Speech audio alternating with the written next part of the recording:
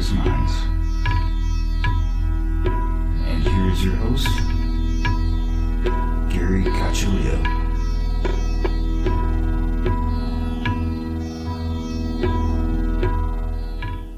Welcome, everyone, to another episode of Everything Imaginable. I am your host, Gary Cacciolello. And before we get started, I want to thank everybody for listening and also thank the contributors to my show, who are executive producers Candace Sanderson. She's the author of The Reluctant Messenger, and Joseph Simkovic, author of How to Kiss the Universe. Ms. Aida, author, psychic, spellcaster, root worker, and witch. And you can find her at MsAida.com, MISSAIDA.com. And this episode is being sponsored by Ginger Glasser. You can find Ginger at tarotbyginger.com. And she is a tarot reader, evidential medium, and healer. And I'd highly recommend her if you're looking to make any type of major decision in your life or just want to check it out for fun. Definitely, the more information you have, the better off you are. So you can find her at tarotbyginger.com. And now, without further ado, our guest for today is Catherine Allman. And she has written quite a few books. But the ones that got my attention were Tantric Dating, Tantric Mating, and Tantric Relating. And, I mean, that sounds like a lot of fun to me. Thanks for coming on. Sure. Thanks for having me. So, I guess we'll start off like, what is tantric? Like my idea of tantric is originally anyway was the Karma Sutra and just a bunch of wild, bizarre sex positions. It was like that a pictorial book of sex positions.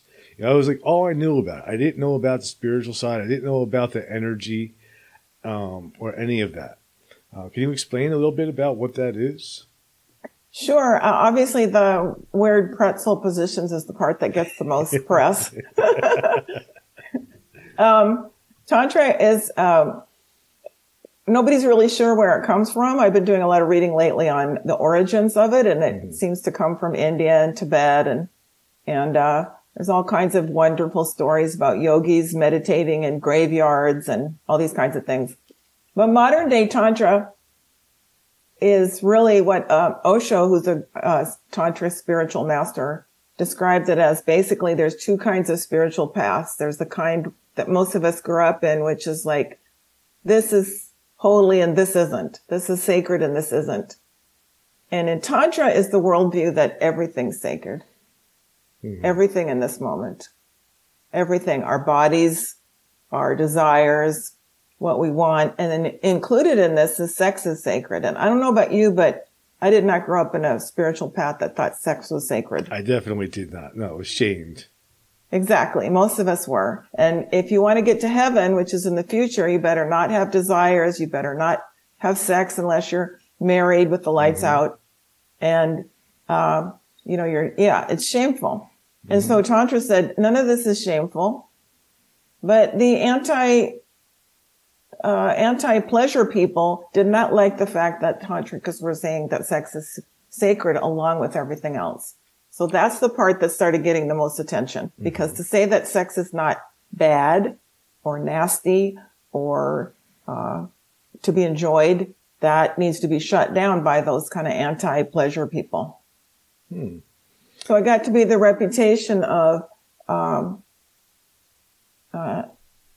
it also, since it holds sex as sacred, it's done in a different way than regular conventional sex. And the reputation that Tantra has great sex is true. It's a little bit different. It's quite a bit different than conventional sex that we see that most everybody's involved in. And that became like Tantric secrets. And they are kind of secrets until you learn about them, and they can really help everyone's life. Wow. It's interesting. Like my first question after that would be like, why would people not want people that have sex for fun? I've never understood that. I don't know. When I watch television and movies and look at the social media, I see that sex is not taboo anymore unless it is loving spiritual sex. That's really taboo now. So you can have all kinds of violent sex on movies and TV. We saw some movie the other night where it's happened so much we don't even think about it. Some lovely young woman was hacked to bits and tortured for entertainment's sake, and she was in a sexual position. It's like, that kind of sex is okay, but loving sex that we might consider as spiritual is still taboo. So I think it has to do a lot with the religious upbringing a lot of us had, and this whole sort of worldview that we're trying to get to heaven, which exists in the future and it's not now. And I think there's a whole movement now of people being born and maturing and evolving who are saying, this could be paradise right now, right here. Sure. I want to live in paradise now. Let's create that now. Let's not wait till we die. So this would be considered a tantric attitude of let's create heaven on earth. Let's create loving relationships. Let's invite spirituality into our lives in a loving way, not in a way that is judgmental of other people and waiting until we get to heaven. So a lot of this, I don't think, is the original intent of these religions, but certainly we all see that it's, in many cases, has evolved that way. Right. Yeah. I guess like one of the differences, I suppose, with tantric and just regular sex, one is intention. If I understand it correctly, someone's about you have an intention, building up energy more, to a certain point, and then you release that energy to sort of send it to that intention.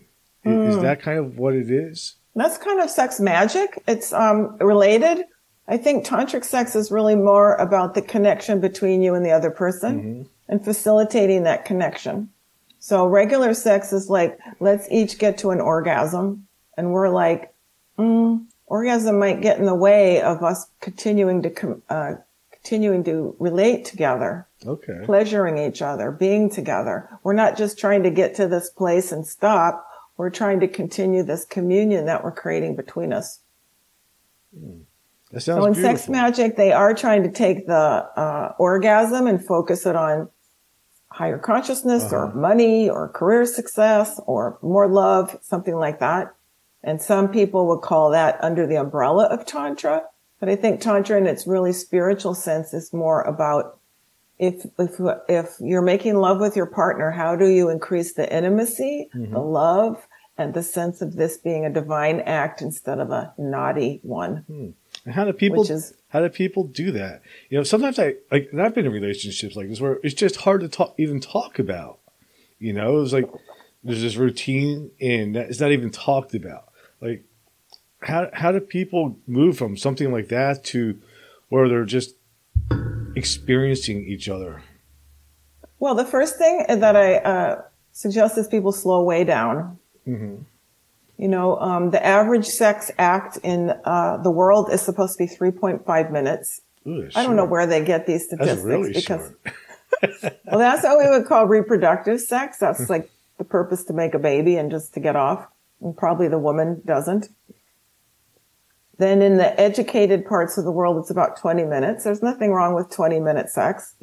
But if you want to expand that and go for maybe an hour, or tantric lovers can go for 6 or 7 hours, but let's just say you wanted to start by setting a time to maybe pleasure each other and make love for a full hour. So a lot of times we'll do this on vacation. We'll make that time. Yes.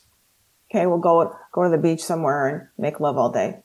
But maybe this could be a practice that you set aside some time more frequently than that to just be together and slow down. Tantric lovers take their time. And we want to be able to increase intimacy. One of the exercises we do is we just gaze in each other's eyes. That's hard to do. It's something that I've always actually enjoyed. Yeah? Looking into somebody else's eyes. But a lot of people don't like it. It kind of freaks them out. Well, it's really intimate. And so we do it in my workshops for in my tantric dating workshops, we do it for a minute. And some people can't do that, which is cute. And then when I was at the ashram, we used to do it 20 minutes, 30 minutes. And people would just be crying from the sheer beauty of looking into another person's soul. It's like the outside drops away and you see the heart inside, you see the divine person, and you just can't help but fall in love with people when you really look in their eyes. Wow. So that's a tantric practice of really sitting and seeing, can we hold each other's gaze? I used to have some of my students try to do it for 2 minutes. They just couldn't. They just couldn't do it. And I said, well, you have to be able to just sit and not have to do anything with your lover. If you want to start making love in a more conscious way, you don't have to be doing all the time. We can just be together in a tantric fashion of receiving, just being together and not having to do all these things we've been taught to turn each other on. We can do those things, but we don't have to. We can also just relax in each other's presence. It kind of takes some of the stress out of it. Takes a lot of stress out. So just imagine sex without stress. Sex for most people is actually very stressful because they're trying to have an orgasm or not orgasm or orgasm together, or is what I'm doing the right touch or is this not the right touch? Everybody's trying to really have the other person think that they're really good in bed. This is all very stressful for people. Yeah. So we watch porn or we watch instructional videos trying to learn sex techniques, and those things can be helpful, but then sex becomes very mental. We're thinking while we're making love. We're thinking, should I do this touch? Should I do this? Do they like this? And sex becomes all in the head instead of in the body. So Tantra is about the body is sacred. So I'm going to learn. It's actually a discipline. I'm going to start learning how to be more in my body and then make love from that place instead of from my mind. Most of our consciousness is cut off right here at the head because we're taught to look. We spend all our time looking at social media, looking at screens, looking, checking, judging. Even when we're looking for love, we're looking and swiping and judging, which is not a very loving attitude if you think about it. And then that then translates into when we make love, we're just still frozen in this mode of looking, seeing, judging, thinking, instead of being able to relax, be present, look in each other's eyes, and feel what it's like to be with that person instead of try to come real quickly. Is tantric for everybody? Like in every, is this something that everybody can do? I mean, obviously everybody can do it if they want to, but I mean, I guess there's. Go ahead. Yeah, I don't think everybody's attracted to it. I mean, everybody's attracted to the idea of Tantra. It sounds cool.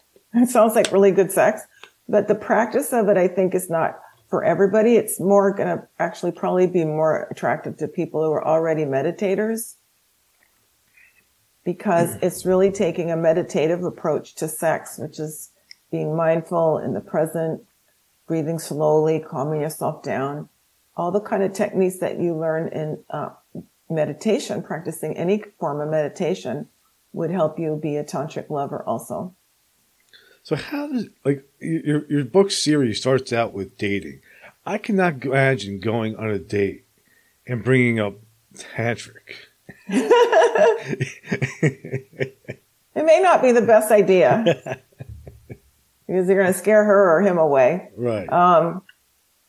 So the way I came up with that was I had lived in this ashram, a tantra ashram in India for a year. And the way that people met there was very different than here in the West. And I came back here and I had met men I was involved with there. And it was very different because everybody was friends first. And then you would see after you were friends, if a sexual relationship seemed like a good idea. It was the opposite of here because as we all know here, the friend zone is considered death. You don't want to be in the friend zone, right? It's like, she put me in the friend zone. That's terrible. Mm-hmm. But in Tantra, we're like, why would you want to have sex with somebody you're not friends with? That sounds cold and like you'd have to perform for them or something. Why wouldn't you want it to be a friendly sort of encounter? So I've been studying Tantra there and meeting people to be involved with in this sort of tantric way. And when I came back here and I found myself single a while later, I married a guy I met at the ashram, and then we broke up, and I came back and I was like, I don't really understand how to put that in practice with the way we're dating here in the conventional world. I don't understand it. So I started learning how to date here. I went on 5 online dating sites. This whole story is in my book, Tantric Dating. I went on 5 online dating sites, and I went on about 20 meetups to just go out and meet people. And I hired a coach, a dating coach, and I went back to therapy, and I just decided I'm going to really hack this. I'm going to get to the bottom of this, because I'd had a lot of relationships in my life, none of them very good. And I just decided I'm going to hack this. So I started trying to put together being a spiritual person with dating. And the first thing I realized is we can't find love being unloving. And the conventional dating world is asking us to meet other people in an unloving way. So the first thing you're supposed to do is throw them out if they're not good looking enough. Mm-hmm. In a very sort of, you mean nothing to me matter. And yeah, swipe. So it first starts off with a judgmental, negative sort of point of view. And then we learn to be very, very picky on age, financial status, all these things that everyone encourages us to be very picky about. And it's very unloving. It turns us into shoppers. We're shopping for a mate instead of learning how to cultivate ourselves as lovers. So I thought, I'm going to use the dating process. This is what I call tantric dating. I'm going to use the dating process to become a more loving person instead of a less loving person. Because what I found out is hanging out in that kind of dating environment was making me very judgmental of people, encouraging me to be more so, and encouraging me to throw people away for no reason and so on. And what I had noticed at the Tantric Ashram is if you really look in someone's eyes, you can fall in love with anybody. You can fall in love with anybody if you really look deeply in their eyes. That doesn't mean they're going to be the best mate for you, but it does mean that we're capable of falling in love with anyone if we really see their soul, if we really connect. So I want to try to date from that point of view.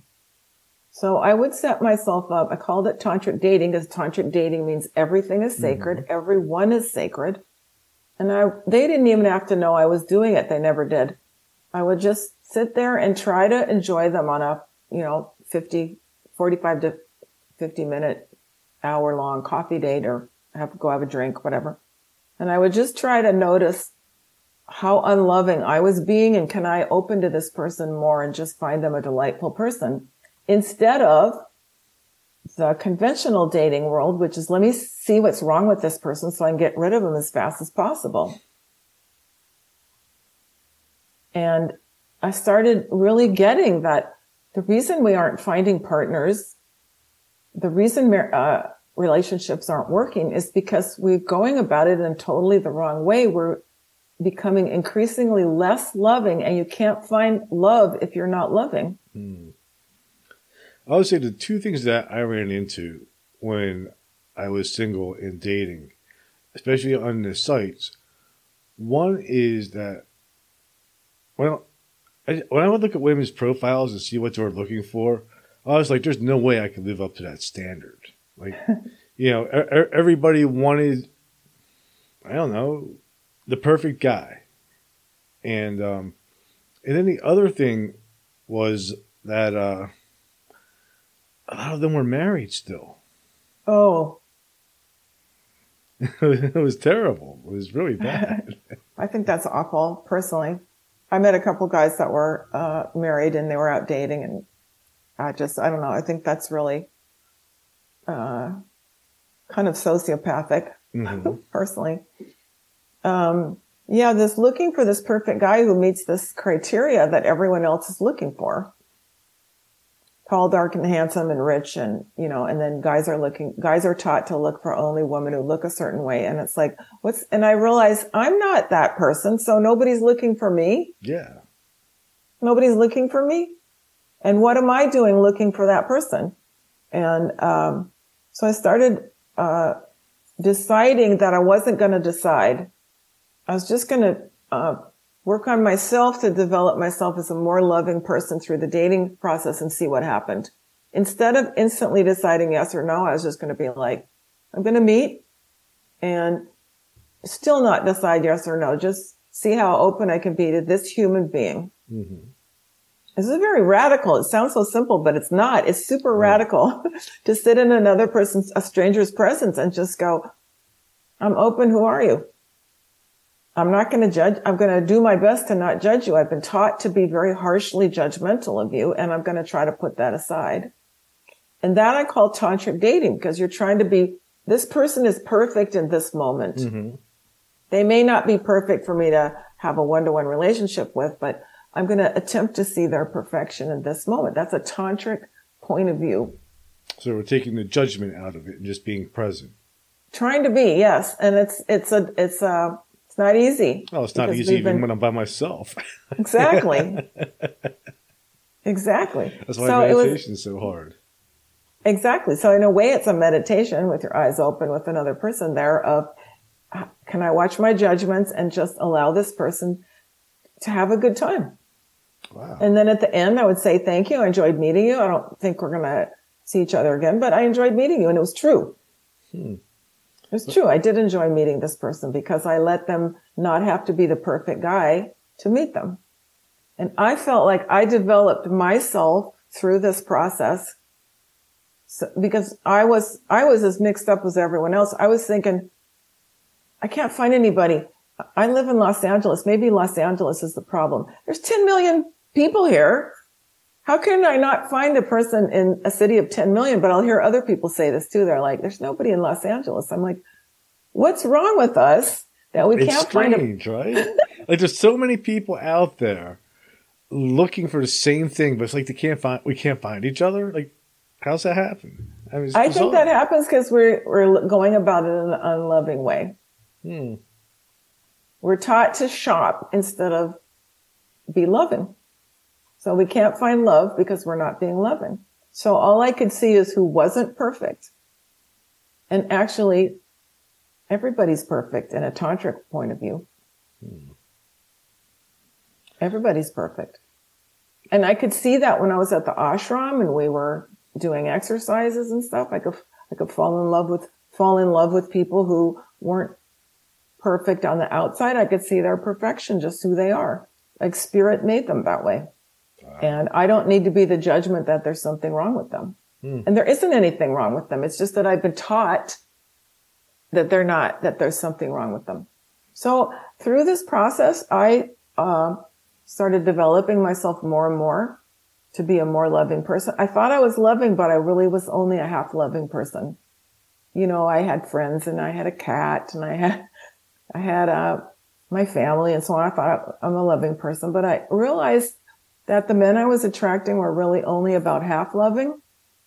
And that said something about me.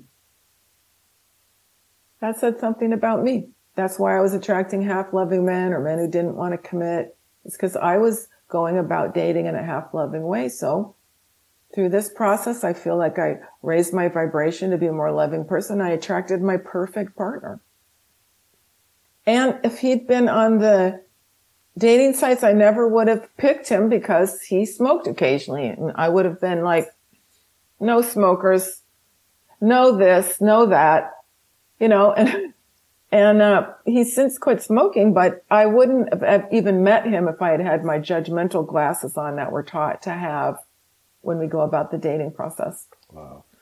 Two things that come to mind. One is,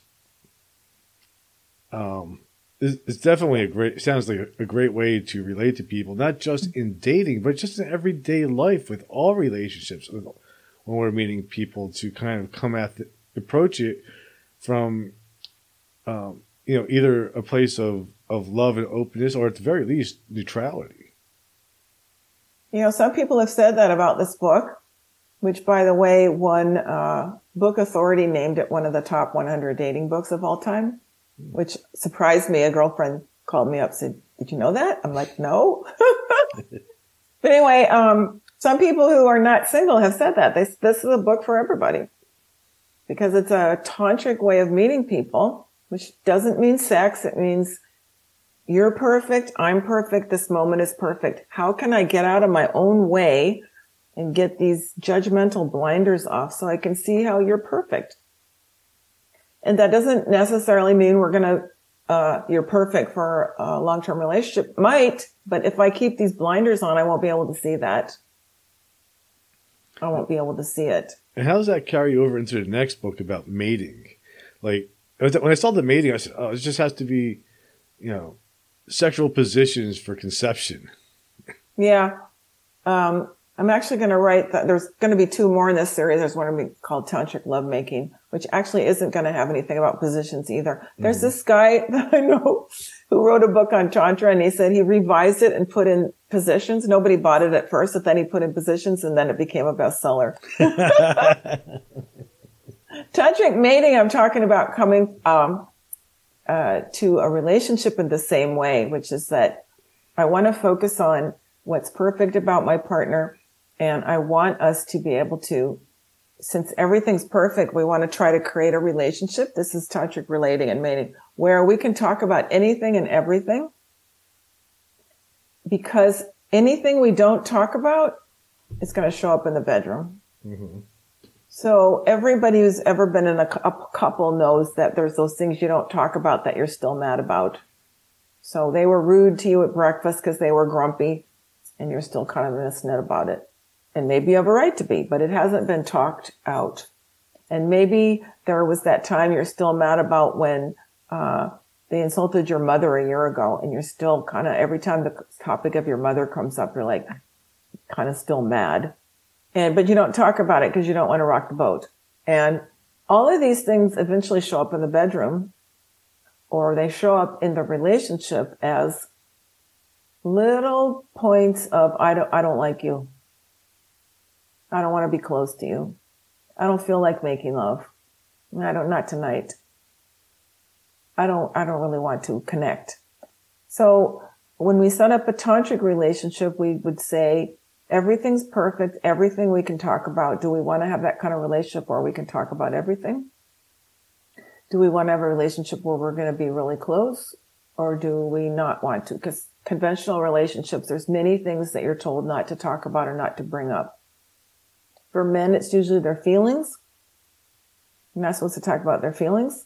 And for women, or their insecurities or their vulnerabilities, and women are supposed to be pleasing all the time. I had a girlfriend once, she said, I tell every man I've ever slept with he's the best I've ever had. I said, why would you do that? She says, I want them to like me. I said, that's not fair to those guys. She says, well, I just want them to like me. So women are taught to not tell the truth in order to be liked, and men are told not to tell the truth in order to seem macho and, sexy that way, the strong, silent type. This is changing a little bit for some of us, but in Tantra, we would say everything's sacred. So put it out on the table and learn how to communicate so that you can be really close and honest, because anywhere you're not close and honest is going to show up as not lack of intimacy, lack of wanting to get closer, and sex that isn't very compelling. So we're trying to build intimacy where we have such a deep friendship and such a deep sexual friendship that I'm safe to be any way I am with you, and you're safe. I welcome any way that you are with me, with exceptions. We're not going to approve of either of us hitting each other or insulting each other, this type of thing. But we're going to build a sacred tantric relationship where you're safe enough to be yourself with me, and I feel safe enough to be with you. Safety in the Tantra talks about the 7 chakras. Some people that word it's like fingernails on a chalkboard, I know. But the root chakra is all about safety. So in tantric mating, we talk about the first thing you want to establish with your partner to have a good relationship and a good sex life, because they really go together, is, and this would be actually non-sexual relationships too, you want to establish safety. So obviously people who are new in relationships need to establish safety and trust with each other. But sometimes people who've been together for 25 years are going through a period where they don't feel safe with each other. I was married to a guy for 4 years and I never felt safe with him. So this can be considered normal. This can be considered normal because we aren't taught that number one basic thing in your relationship is to establish a sense of safety. You're safe with me. I want to be completely safe with you. How could I create a situation you could feel more safe with me? One of the first things that Greg and I did was I told him, first of all, when we started to be, when we wanted to be exclusive, I got rid of all the other guys on my phone, got rid of their texts, got rid of their numbers. And then I said, you have full access to my phone if you want it. There's nothing on there that you would be surprised to find. There's not going to ever be, but you have full access. I don't think he's ever used it, but just setting that situation, and he said the same to me. So it's like just setting that safety that I'm not going to be screwing around. I'm not going to be flirting. There's not going to be anything you would worry about. That's one example of a way to make a completely safe relationship. I'm not going to be, you can look at my email if you want. I'm not hiding anything. And in previous relationships, I had stuff. I like to flirt. I was a big flirt. So even in that unsafe relationship, I talked about I'd be flirting with other guys and it made a very unsafe relationship. I'm not saying it was just him. It was me too. We weren't safe with each other. So this is an example of how to be safe. Another way to build safety in a relationship is to say, I'm sorry. I screwed up. I'm sorry. I grew up with a hypercritical father, and sometimes I fall into a mode if I'm not being conscious of being a little bit critical, and I really don't want to be that person. So if I fall into that old pattern, I'm sorry. I'm sorry. I'm trying not to be that person. So we're both establishing safety by taking responsibility and saying, I want you to be safe with me. I want to build a situation of safety and trust. This builds a wonderful foundation for sex where you can feel safe, that you're not going to be laughed at. You can go wild if you want. You can gain 5 pounds. The other person's not going to throw you out, or get a few wrinkles and they're not going to throw you out. You could just be safe. So this in Tantra, we would say, is building a relationship with the knowledge we have of the chakras. I think that's tough too for people to feel safe. I think we're all used to having our guard up all the time, looking for threats. I think you're absolutely right. And so I think that's what I try to share in my books is, especially in tantric mating, is that that's the basis for everything. That if you don't have safety with a partner, you don't have anything. That's how we would see it in Tantra with the chakras. The second chakra has to do with emotions and power, and we can talk a little bit about those. Mm-hmm. But if you don't have safety with the other person, none of the rest of the stuff's going to matter, because if I share my feelings with you and I'm afraid you're going to laugh at me, which goes on a lot, it's called sarcasm or just teasing, then I'm not going to feel safe to share myself with you. I'm just going to be very guarded and not want to share a lot of stuff. And if we really want deep intimacy and the best sex possible, we want to be able to know that I can share anything. I can be anything. I can let go. I really let go and be myself. And that makes wonderful sex when people can really let go and just let the energy flow. Energy flows freely because I'm safe to be myself with you. So once you get past that stage, I guess that's when we start the relating phase, where I don't know, the honeymoon seems to be over. Well, our honeymoon isn't over, and we've been together 5.5 years, so that's great. How do you keep that from not happening? Just to stay in that phase of the honeymoon. Yeah. Well, part of it is that we, and these are some of the things I talk about in tantric relating. I did say we say I'm sorry a lot. We say thank you a lot. I just read an article last week. It was from the Straight Press. It said that some psychologists did a study that couples that say thank you a lot. I'm like, yes, I should have written that article, because we just thank each other all day long for little things, like thanks for taking out the trash, or thanks for going on a walk with me, or thanks for, builds this culture of appreciation. Yes. Yeah. Because a lot of An times you can acknowledgement. feel unimportant in a relationship easily. Absolutely. Many, many, many people, their complaint is they don't feel acknowledged. Mm-hmm. So we're like, I want him to feel totally acknowledged. I'm not faking it. I'm really thankful for all these things because I've been in bad relationships where people didn't act great. So I'm really thanking all day long. And we made an agreement. This is part of our safety, but this would be the throat chakra, which is like, we made an agreement at the beginning. My husband actually brought it up. He had been in relationships before where you didn't talk things out. You just how do you say that? Swept it under the rug. Yes. And he's like, I want to talk about everything. I'm like, you do? Because that's usually, the stereotypes, that's the woman. But it's like, he knew that had ruined his previous relationship. So we made this agreement that we would talk about everything. Neither of us is going to go, are you still bringing that up? We're going to go, thanks for bringing that up so we can clear it. So we have an agreement to talk about everything. Mm-hmm. What happens when it's the same thing that just keeps coming up over and over again? Then we have an agreement that we'll talk about it until it's done. Wow. So you are free to bring something up, even if it's 25 times, even if it's a year later. Because we could see that those things, if they don't ever get resolved, they show up in the bedroom and they show up in not really in love with you anymore. Hmm. So that's in tantric relating, is that if you make this agreement that I know you're safe with me, that I'll talk with you about everything until it's done. We can keep that space clear and not full of a bunch of old rubbish that we're still holding on to from the past because we still have hurt feelings or we still feel we weren't treated right or whatever.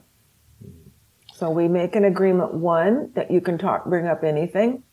That means sometimes that doesn't feel good because that means you can bring up the fact that I was grumpy this morning. It's like, okay, I really don't want to hear that, but thanks for bringing it up. And then number two, we'll talk about something till it's done. So we had that early on where we had in the first couple of months we were dating, we had a major kind of hiccup where we might have not gone forward. We talked it through. And then a year later, I said, can I bring something up? He goes, what? Sure. Yes, you can. Please do. I said, I still have a little bit of heat on that issue from a year ago. Is that okay? And we talked it through it again till it was done. Now that's our agreement. So I would suggest that people not just start doing that unless they have an agreement with their partner to do it. But it really keeps things fresh and clean with you without accumulating a lot of new baggage. And then in the tantric sense, every moment is fresh. What if you're afraid to bring something up because it might cause a fight? Then you say that. I'd like to bring something up, but I'm afraid to because I'm afraid it might cause a fight. Am I safe to bring it up, or would you prefer that I don't? I always ask if it's a good time, for one thing. I don't ever just bring something up. I say, is this a good time to bring something up that might be a little hard to talk about? And he'll either say yes or no. Hmm.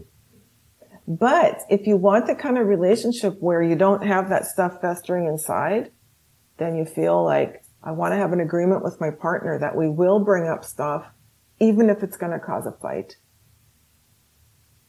So even in this type of relationship, people still will have fights? We don't really have fights anymore. We have little hiccups now and then, but since we both want to resolve everything, we're much less likely to get in a fight, because the fight is often when people don't really want to resolve things. They want to they don't know how, or they haven't made that sort of agreement that that's what they want in a relationship.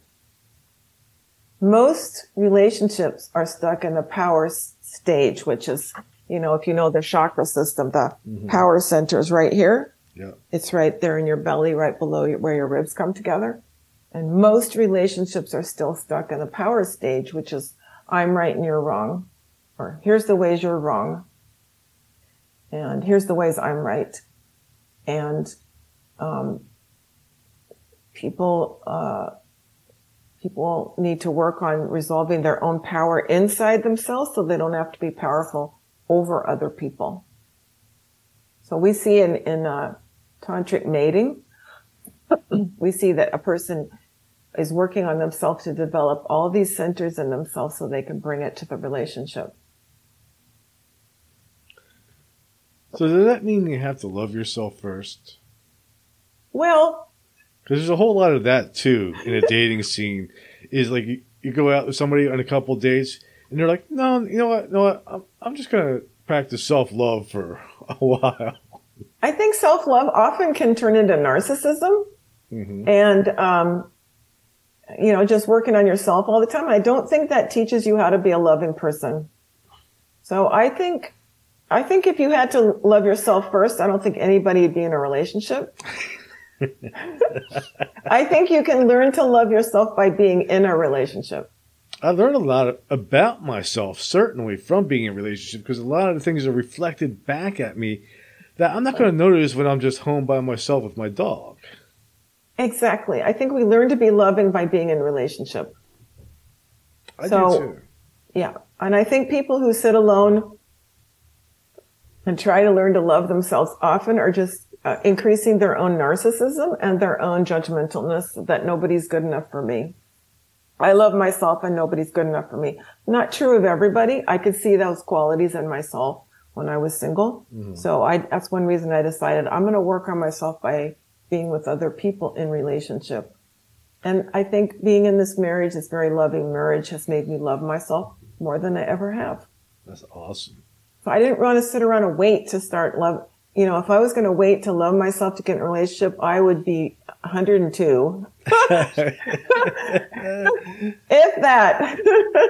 Me too, because like and I know just from meditating and practicing mindfulness that like 90% of my thoughts are still negative self-talk. So if I'm going to wait for that 90% of my thinking to go away, I'm going to be waiting multiple lifetimes. Exactly. And be lonely in the meantime. So I think when we see ourselves doing loving things towards other people, that increases our self-love. You know, you say hello to a stranger, you feel better about yourself.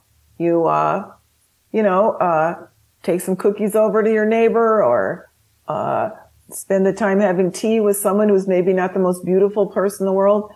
You would have swiped left on them on the dating app. Mm-hmm. Instead, you decided to meet them for tea, and you find out they're a really fascinating person. This increases your sense of self-love because you're being a loving person. You're not being all haughty and high and mighty and swiping left because nobody's good enough for you. Nobody in Los Angeles is good enough for me. I have to make fun of myself how I used to be because this is just so silly that you can't find anyone in Los Angeles, but I'm not the only one. How much of that you think is taught to us through the media, movies, giving us expectations? Is that where you think it comes from, or do you think it comes more from our upbringing and parents and stuff like that? I think it's 100% from the advertising industry, because if they make unreasonable expectations for us, we'll all be unhappy and we'll buy more stuff. They've actually proven that unhappy people buy more stuff. So if they keep us unhappy and unloved and striving and trying to buy, the dating industry is huge amounts of money on people trying to look better and go to expensive, cool places and show off. And a lot of it's fun, but it's how much is it driven by not loving yourself and not loving other people? So I think there's actual studies that social media has, I think there was a few stink a few years ago about, they had proven that Instagram was hurting young women's self-esteem. Yeah. And causing even more by eating disorders. And Instagram was sort of like, oh, well, that's too bad. But they're actually proving that, this relentless idea that you're swipeable is hurting people. And yet that's all we know. I'm trying to, in my own small way here, offer a little book that says, hey, there's an alternative.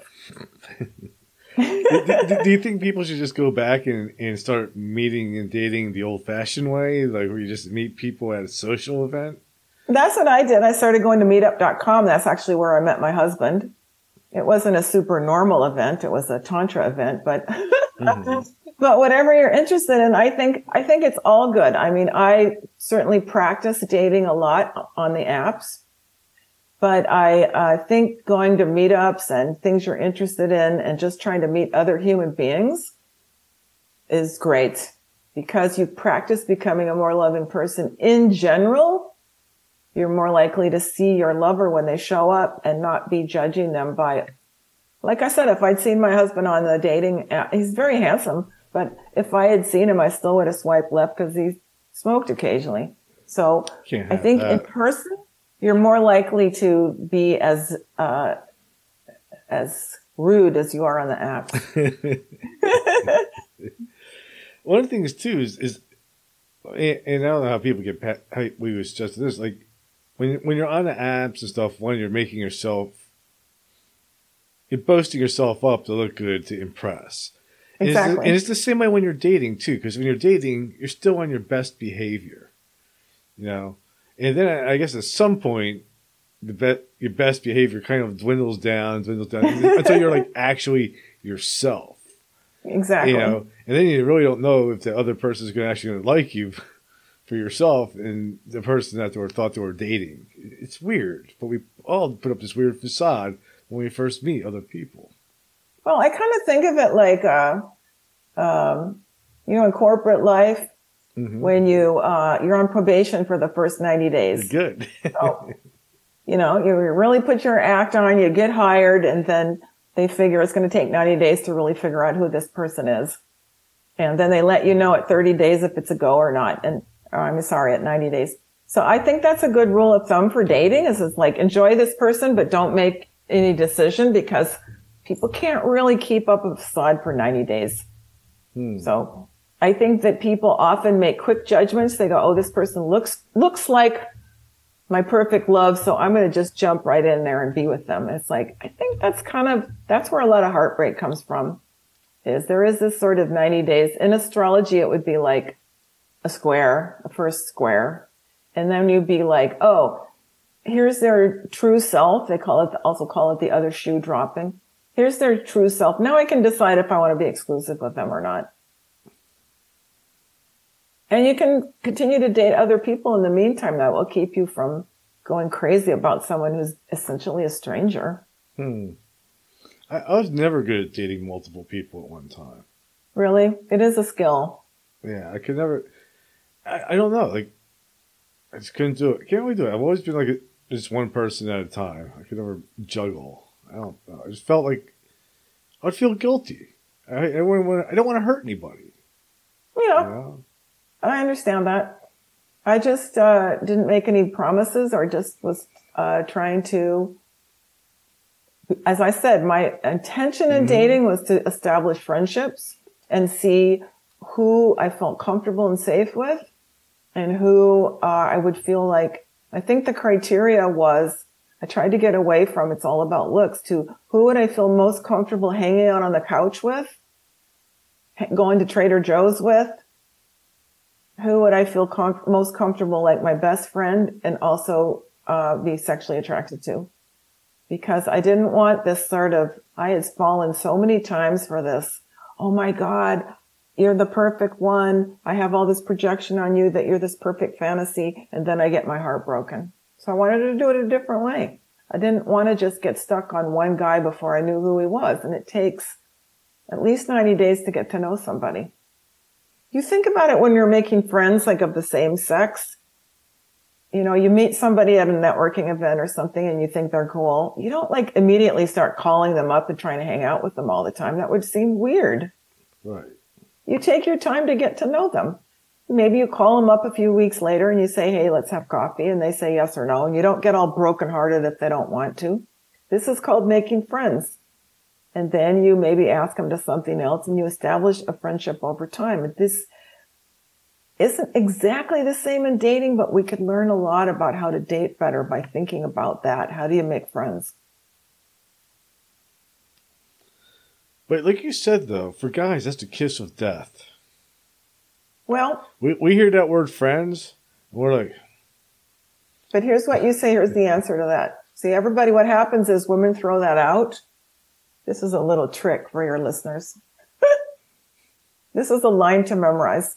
So when somebody, it happens to women too. Oh, I see you as friends. What you say is, that's great, because the basis of any relationship is friendship.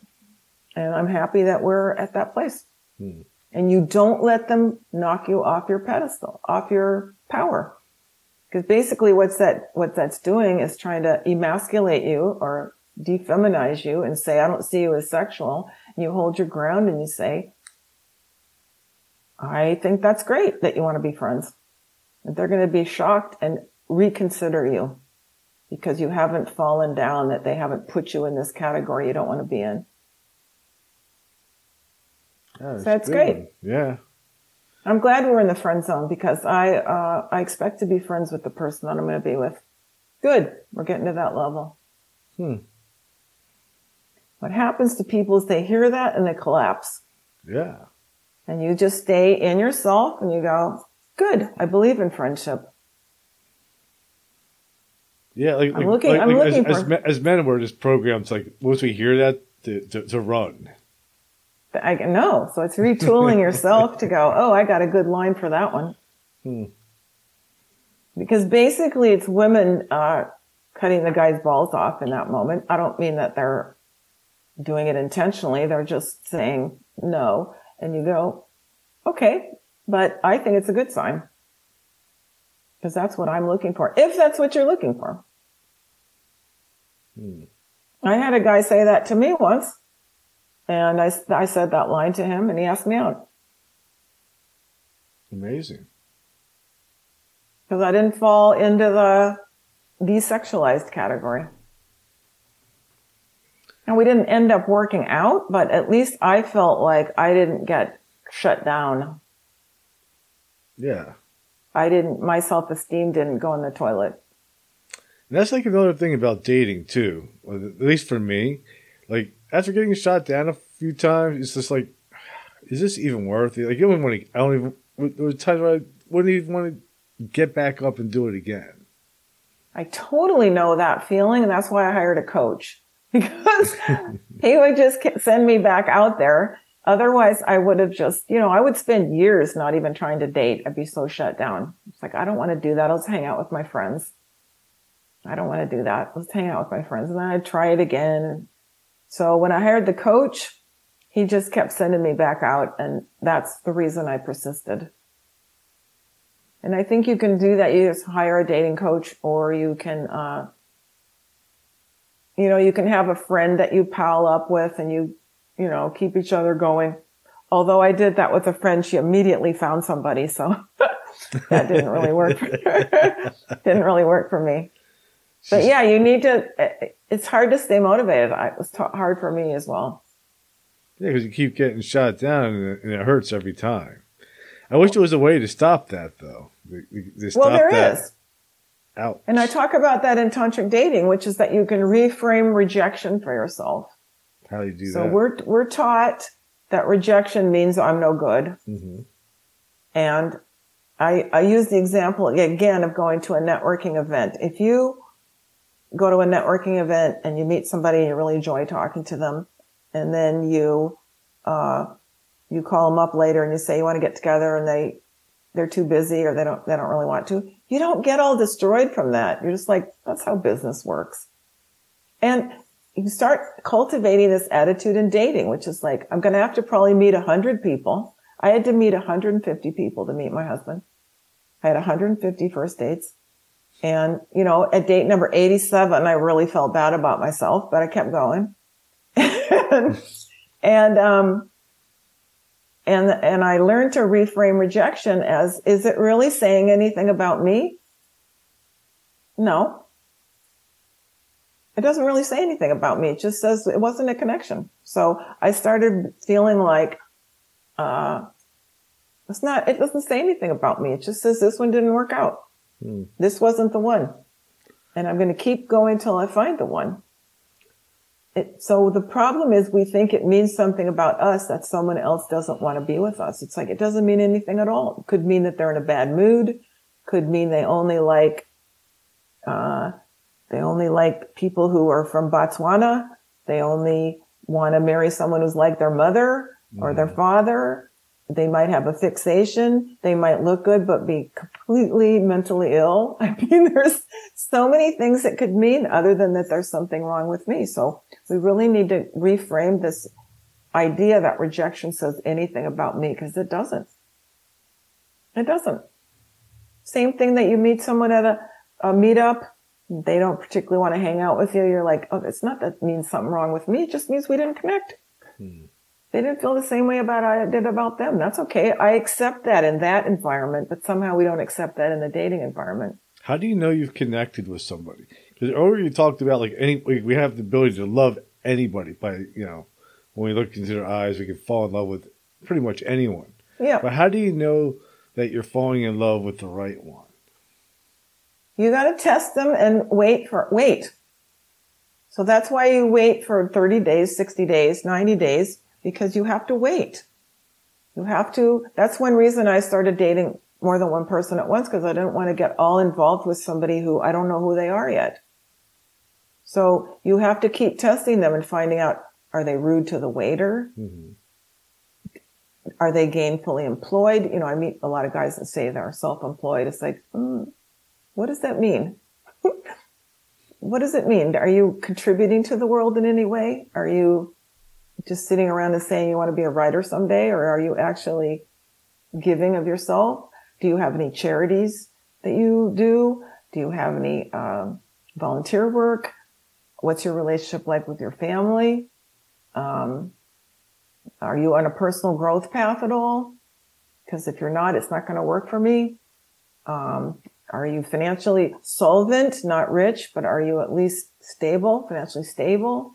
Are you capable of commitment?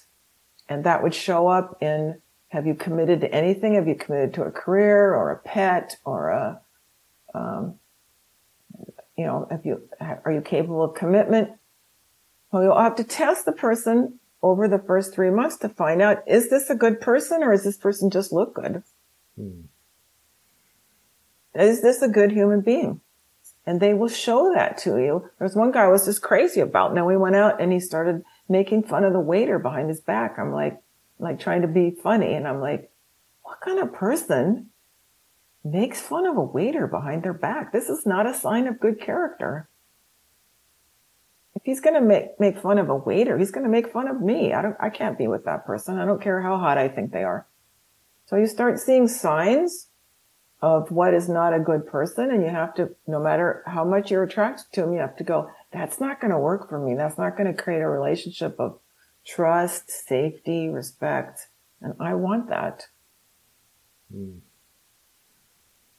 I want really intimate and really great sex, and that's only going to come if we have great trust and we're both really working on ourselves to be the best people we can be. And I want a guy. It goes back to that trust thing. Yes. Can I trust this person with my secrets? Can I trust this person with my vulnerability? Can I trust this person with my emotions? What if a person makes a mistake and breaks the trust? Did he get a second chance? It depends what it is, I think. If they slept with your sister, no. But if they take 100% responsibility and apologize, and it depends, I think, how the two of you work that out together. What are your thoughts on that? Well, nobody's perfect, like the cheating thing. Absolutely. I'm done if somebody did that to me. Me too. Like me, like the mistakes I make, like leaving the toilet seat up, I forget to put stuff back in the refrigerator, things like that, or like some of the things that I probably do that would annoy another person. And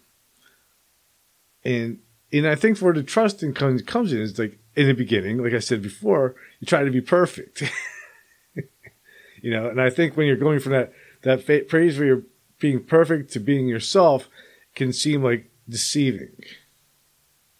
It can, and that's why I want to make I want to have an expectation of myself that I'm going to show up as myself.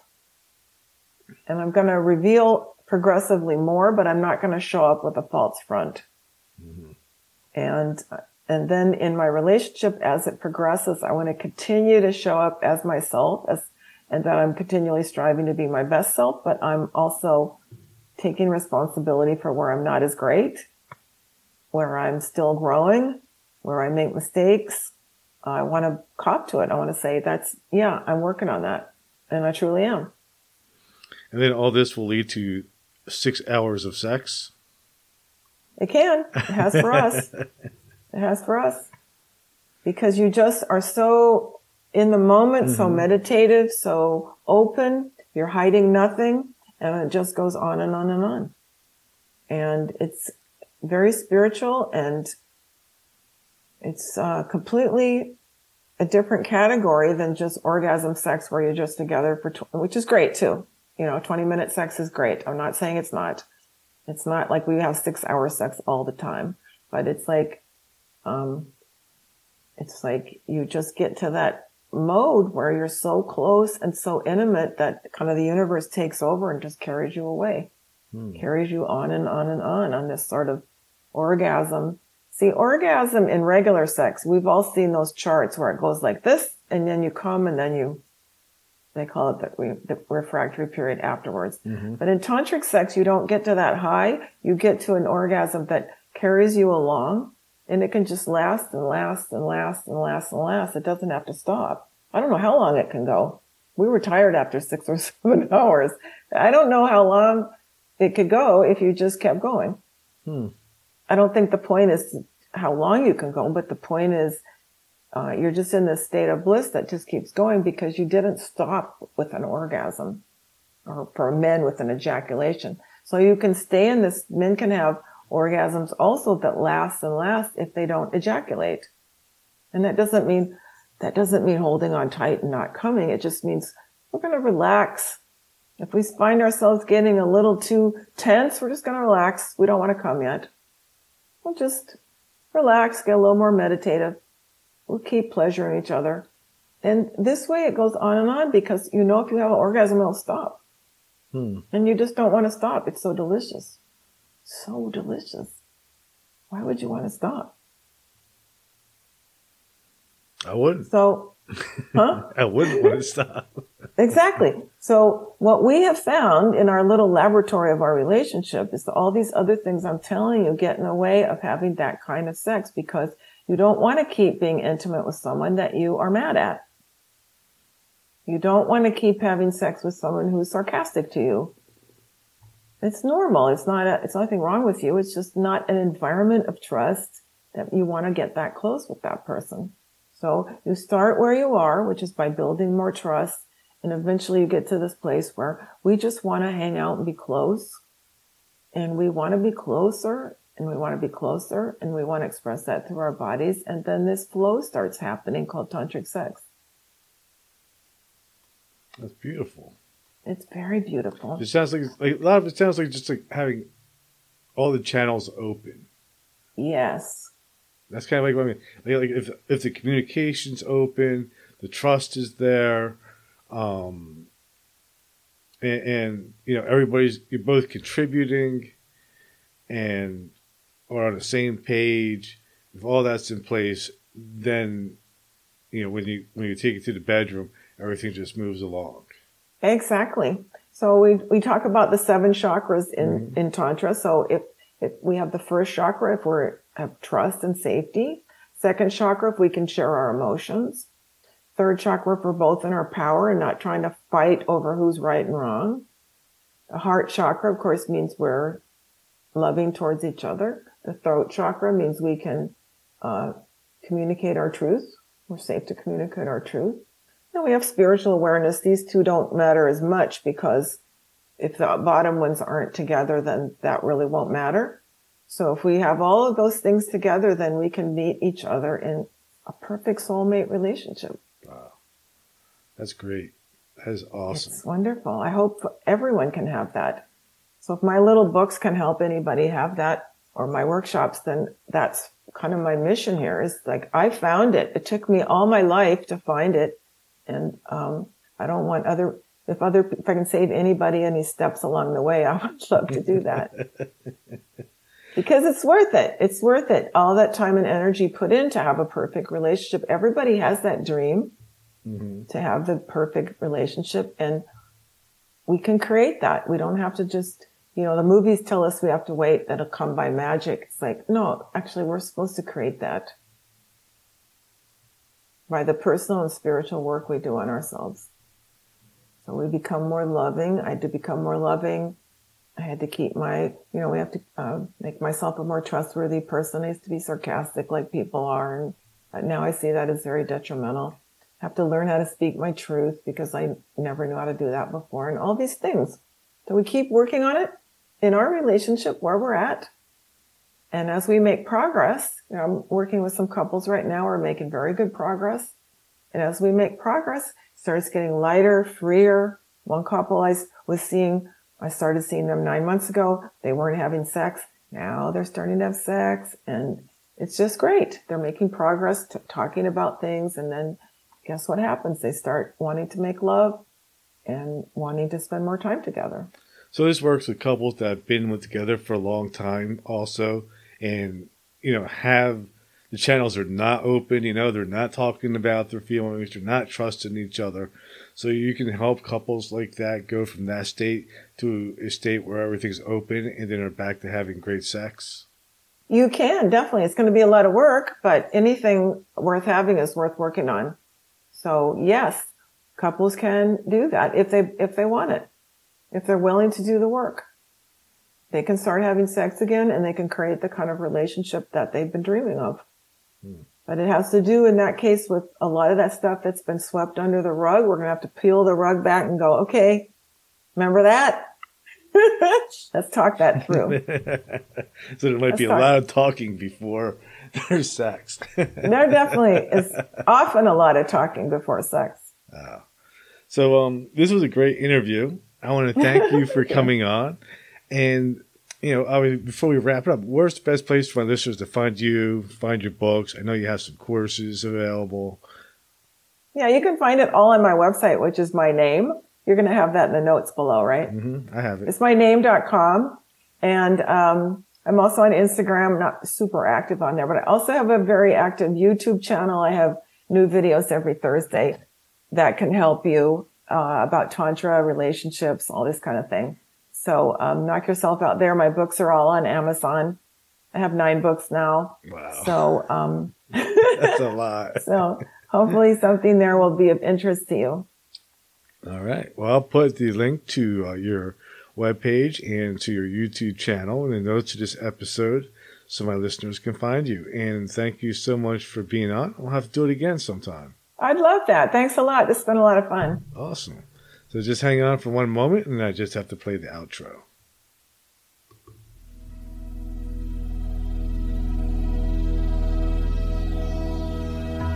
Thank you for listening to Everything Imaginable. You can reach Gary at everythingimaginable2020.com or message him at everythingimaginable2020@gmail.com. He's also on Facebook, Twitter, Instagram, and LinkedIn. You can buy t-shirts, coffee mugs, and other merchandise to support the cost of producing this podcast. Click on the merchandise link at the top of this page, www.everythingimaginable2020.com. You can also buy the book Enlightenment Guaranteed. It's the only book on Zen that you'll ever need. You can find it on Amazon, and it will change your life.